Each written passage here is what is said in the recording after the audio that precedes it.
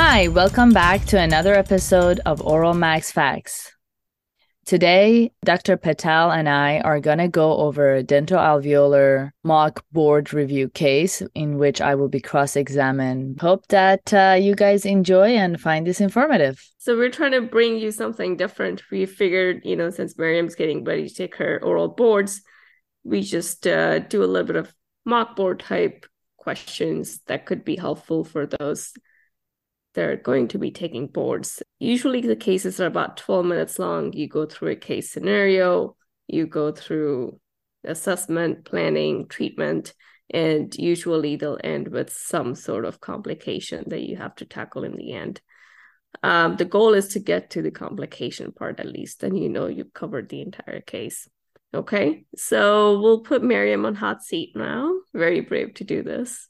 So our first case is a 50-year-old male that presents to your office saying he wants implants. He does not have any past medical history and money is not a concern. I'm going to show you his clinical photos. Mm-hmm. Okay, what can you tell me about his smile line? I would say he has a low smile line because I don't see too much gingiva. And regarding his intraoral pictures that I see here, I can appreciate that he has multiple cervical caries and fractured teeth, as well as erythematous gingiva. Okay, what are some of the positives and negatives about his clinical condition here? The negatives include collapse of interalveolar space on the left side, as well as evidence of periodontal disease, illustrated by like hyperplasia of the gingiva and plaque accumulations. Overall, he has a terminal dentition, so I think that's also is a negative. So he will need a comprehensive dental alveolar treatment planning. Okay, any positives? His vertical height is maintained with his right side occlusion. So I think that's a positive. Okay, what would you like to do next? So I will take some radiograph imaging along with like CBCT or panoramic. Okay, here's a panoramic actually. Okay. How would you classify his periodontal disease?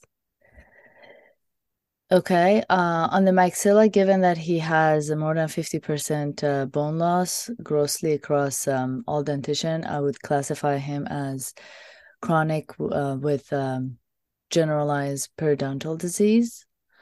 On the bottom, he has less than 50% bone loss. So I will say it will be mild to moderate on the bottom. Top Okay, would be severe chronic periodontal disease, but bottom will be moderate. okay. What if patient says that he only wants to address the teeth that are missing?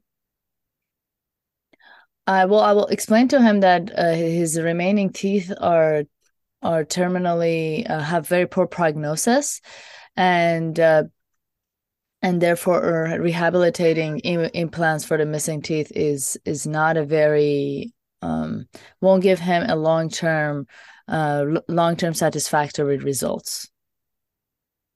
Okay. What is your treatment plan for this patient?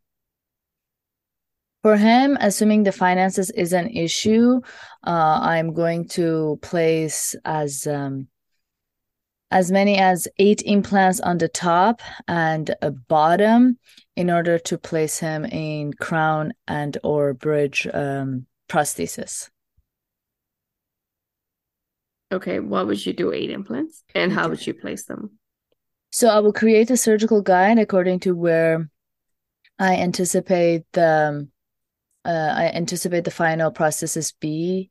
In order to be exact with my locations, I will fabricate. I'll take an impression of his current dentition, and create a surgical guide according to the expected crown locations.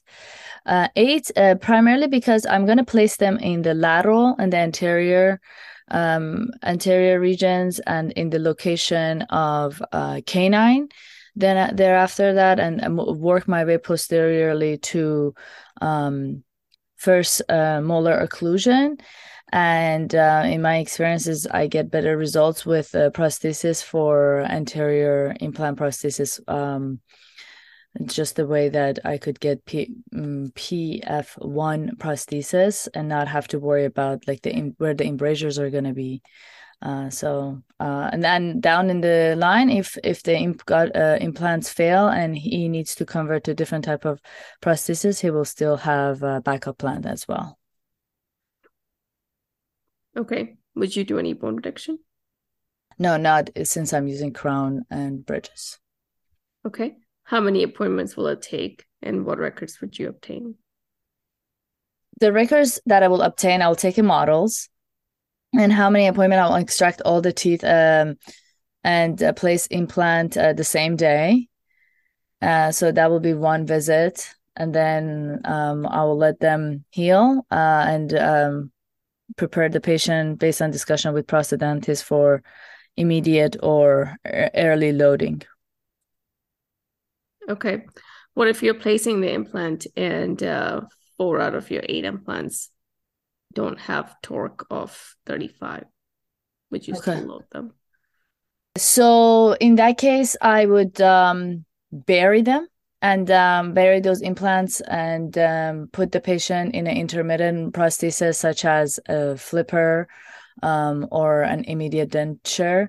And then come back to that in 4 to 6 months for maxilla and 3 months for the mandible. What is the total torque you need to load implants immediately? More than 35. Total torque. I don't know what is total torque. With all the implants. Oh, I don't know. Okay. How would you do your conversion for prosthesis? I don't do conversion for my prosthesis. I don't know how to do a conversion. Okay. What is the minimum interarch distance you need for your prosthesis? For this one, since I'm going to be using most likely a screw retain crown or except for anterior, maybe cement, I'll expect to have 8 to 9 millimeter vertical height per arch in this case. Okay. You referred this patient. Mm-hmm. I'm showing you a panoramic x-ray. Can you please describe what do you see? See that in this panoramic x-ray, the condyles are seated right on the left maxilla. I see a radio opaque object that is indicative, could be indicative of a dental implant misplaced in the maxillary sinus. Okay. Well, how would you manage this patient? Tell the patients that we'll need to do open a window, Codwell window in the left maxilla area in order to retrieve the implant. Okay. Your infection still continues after you do your initial antibiotics. What would you do next? Would refer the patients to ENT for possible FES procedure. Okay. Patient goes to ENT and everything's resolved. He says that he wants an implant there. What are your next steps? Given that the current imaging, I see minimal bone presence, I would have to talk to the patient about bone augmentation in that area prior to implant placement. What other options do you have? Do you have the exact vertical height that's remained on the left posterior maxilla in millimeter? Looks like it's about 2 to 3 millimeters. Okay.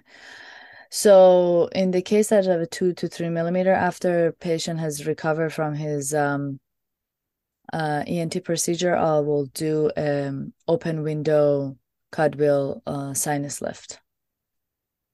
Okay. What type of bone graft material would you use and why? I would mix my allograft with xenograft in order to bone graft the area. I like to use xenograft for 2 reasons. one is that it's radio opaque, so it shows up well in the post-operative, and B, it stays around a little bit longer. Its absorption rate is longer than allograft, and I found that to be helpful in regenerating the bone. What if during the sinus lift your sinus has a perforation of 6 millimeters? What would you do? I will try to fold the sinus membrane on itself by releasing it from the walls, and It tears more. What would you do? I'll try to cover it with the collagen membrane. But if I can't cover it with the collagen membrane, then I will have to abort the procedure and come back to that after patient has healed. What kind of antibiotic would you consider after your bone grafting? Augmentin. What bacteria are you concerned about with acute sinusitis and chronic sinusitis? In the case of acute sinusitis, I will be concerned for strep pneumonia and H influenza. After you do your bone grafting, how long would you wait for your retreatment, replacement of implant? I would wait 5 months, and then I would obtain CBCT to evaluate how much bone has been deposited. Okay. Patient is unhappy and he wants to sue the dentist. How would you respond to that? This dentist is your biggest referral. I would inform the patient that any complications or mishap during the procedure is possible, and having an implant in the sinus, although it's rare, it does happen. And the fact that we were able to manage him in a timely fashion and prevent any long-term results, it's a very good thing that has happened in his care. So I would discourage him from suing. Okay, good job. Good. That was nerve-wracking. The thing you did really well overall, I think. Yeah. How would you say this smile line? It's not high because I can't see the gingiva, but it's also not low. It is a low smile line. That actually works to your advantage because you can actually do bone reduction and do pain-free gingiva if you're doing all on 4. If you're going to do 8 implants, then you can just do the prosthesis against his natural gum line, and that's going to give him a nice natural smile as well. Total torque for implants, you can review the literature on this, but usually 120 Newton centimeters is what's quoted. 120, so, even if I'm putting a bridge. Total torque. Total torque for each prosthesis, or just if I was putting it all on 4? When you do all on 4, the total torque for 4 implants, with one of them not exceeding, more than 60. But when you have 8 implants and 4 out of 8 are fine, you can still load it. Because loaded with the all on 4 or loaded with the crown and bridge? You can still load it with your prosthesis. If 4 out of 8 are good, depending on the locations. But, because there's cross-arch stabilization and patients are still not supposed to. One of the other questions I could have asked you is, what are the post-op instructions you would give to this patient? And a lot of times they're instructed to, not eat anything more than mushy foods because they can preload the implants and fail them. So, but listen, in this case, I wanted to do crown and bridges.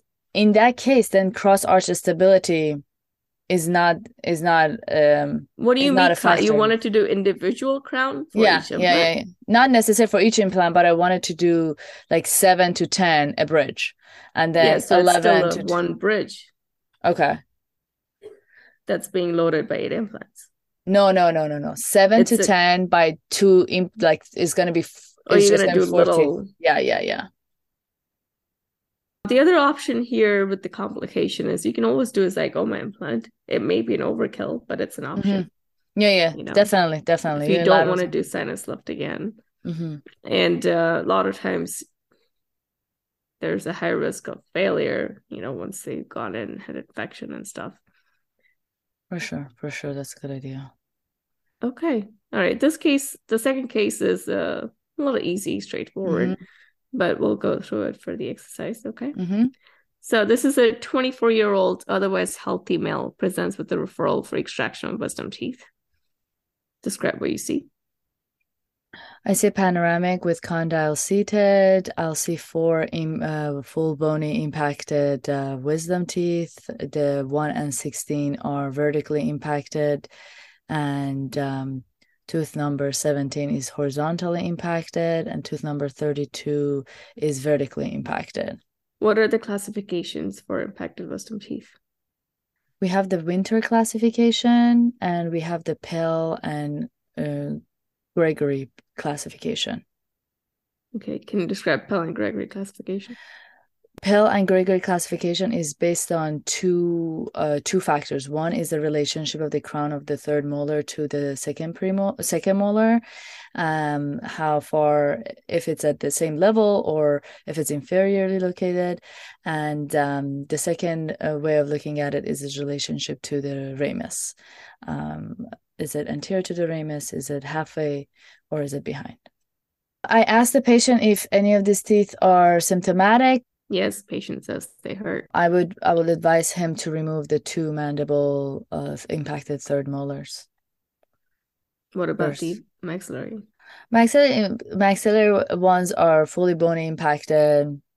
I will He observe at says it this point. causes him pain and pressure on the top too.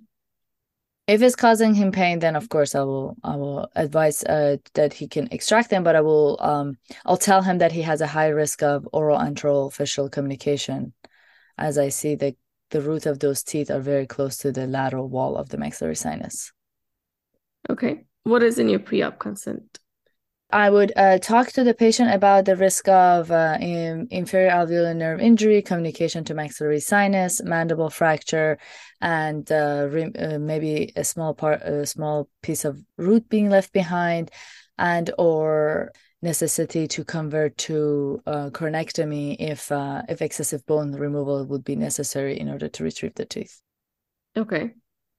Would you do this in the local anesthesia or general anesthesia? So I'll let the patient decide, but my recommendation will be general anesthesia. Okay. What anesthetic monitors would you use, and what is your anesthetic consent? Anesthetic consent will involve risk of allergy and nausea, vomiting, risk of possible intubation and aspiration pneumonia.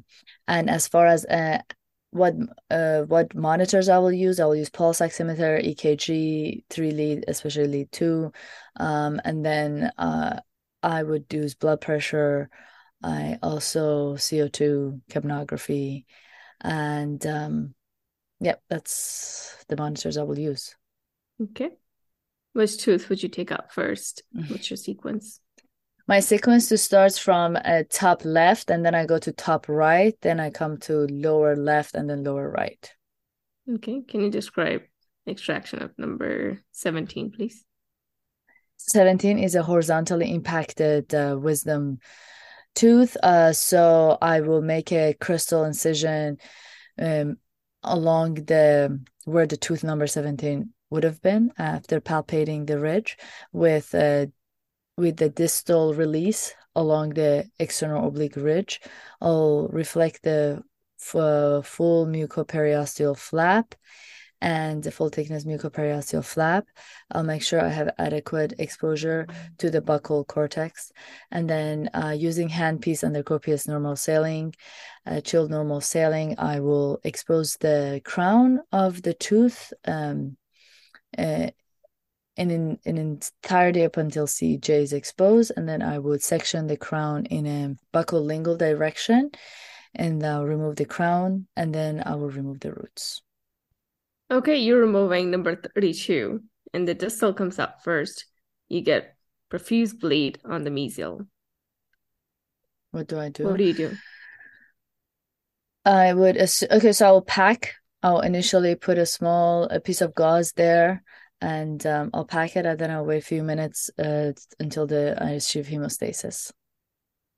There's still a lot of bleed.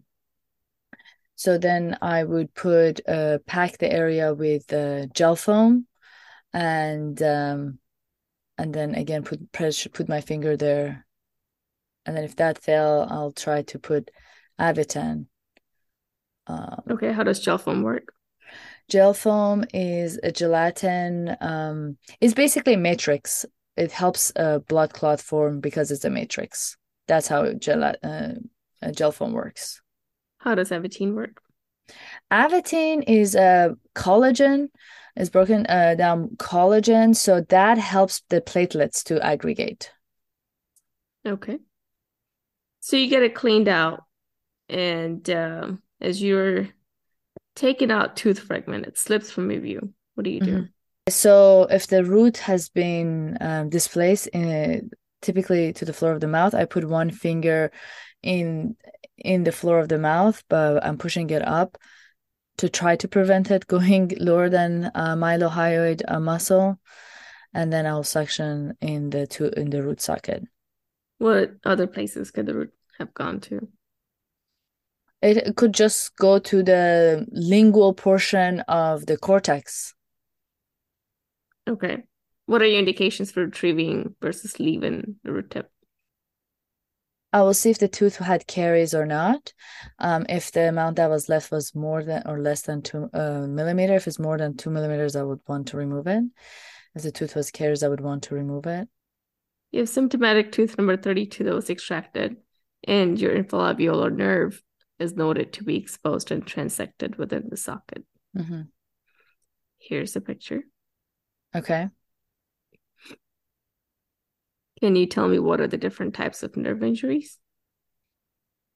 Nerve injury classification. Yes. Yes, I can talk to you about. So we have Seddon and Sunderland classification that could tell us about the level of nerve injury.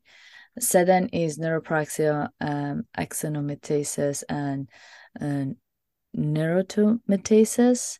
That's one classification for nerve injury. What kind of classification would you classify this injury as? That would be neurotomatosis, which refers to the complete transection of the nerve. Okay. What is the appropriate treatment? After informing the patient, the appropriate treatment is to anastomose the nerve. In this case, I'll try to directly connect the nerve ending using a 7-0 Prolene 4 to 6 circumferential sutures through the epineurium. Okay. What would be your post-op instruction for this patient? Post-op instructions, I will inform him that I would expect him to be completely numb in the area and that healing in that area will be slow over the course of 3 months. And we will need to get regular monitoring. Okay. You're trying to do primary closure, but you're unable to get the two ends to come close together. What would you do? Then I would use allograft if I have it, Axogen. I will secure the nerve protector on either side to the nerve ending. And given that I anticipate the end gap is minimal, I expect full recovery. Okay. What type of clinical testing would you do post-operatively to see if the patient is improving? I'll do level A, level B, and level C tests. Level A being asking if he could appreciate a cotton wisp, pointing to it when I motion a cotton wisp across his lower lip. Level B being if I just place the soft, he'd be able to say soft. And then level C will be neuroceptive, so it would be pain or temperature. So I will use a 20 safe gauge needle, and for temperature I will use maybe a warm gutta percha. Okay, you're done. I think you did well overall. You nailed the classification for wisdom teeth extraction. Mm-hmm. Your treatment plan should always include what you're going to treatment plan for the patient. Mm-hmm. Normally, I don't advise these patients to go under local anesthesia because one, a lot of patients are nervous. Not a lot of patients can handle these procedures under local anesthesia. Mm-hmm. So if patient's healthy and your assessment shows that, you should treatment plan for IV sedation unless patient has some sort of objection to it. but that should already be in your treatment plan, So Okay. then the follow-up question could be, okay, what are your monitors? Blah, blah, blah, Mm-hmm. Since we were not doing anesthesia, we didn't go too deep into that. Mm-hmm. But hemostatic agents, know all of them. Mm-hmm. Whatever you're going to use, know how that works. So that was good. Mm-hmm. A tooth fragment that slips from your view, if it's in mandible, it could be in the lingual. Mm-hmm. Yes, it could also go into the ion canal. Oh, ion canal. That's a good one. That could be the other place. Yeah. The other complication could be, mandibular fracture. And then how are you going to repair that? So you're going to have to, if that is your complication, you're going to have to know how to tackle that. Yep. You did good with the indications for leaving or retrieving the roots. Mm-hmm. So you can leave if it's less than 2 to 3 millimeters. If it's not infected, it is near major anatomical structures such as infraalveolar nerve, infratemporal fossa, or mental foramen. And if it's deeply embedded in the bone and it requires more destruction, then good, we can leave it behind. If you think about it, for coronectomy, we leave entire roots behind. Yeah. And nothing happens. Yep. Stick to any one nerve classification. Okay. And just describe that. Obviously, the test examiners know what they are. Mm-hmm. So you need to show them what you know, right? So if you're like, oh yeah, there are 2 types of classification, just give one. If you're going to do Sunderland 1 is this, Sunderland 2 is this, whatever, just go over it, Yeah. And your treatment, you don't have to have these things in your office, but you got to know how to do it, right? Okay. Yep. And the post-op instructions, I think steroids are a good idea. Oh yeah, that's a good one. And vitamin B12 is usually a good idea for these patients. God. And of course, to not smoke. Mm-hmm. So you can do a primary repair if it's right away. You can also do a secondary repair if the patient has traumatic neuroma or scarring. Clinical testing, yes, if you're going to say I'm going to do level A, B, C, just go over it. Like you're going to do brush stroke, directional, static, 2-point discrimination. If they have normal A test, then terminate clinical neurosensory testing. Thank you for geeking out with us. If you like our work, please leave us a 5-star review and spread the love by telling everybody about us. Also, we are looking for more help with our podcast from our listeners. If you are interested in writing a topic for us or helping in any other way, please reach out to us on Insta or OldMaxFacts. And just like all our episodes, we are here to discuss good information. This is not a medical advice for your practice. This podcast takes no responsibility for your medical or clinical decision making. So until next time, goodbye. Goodbye.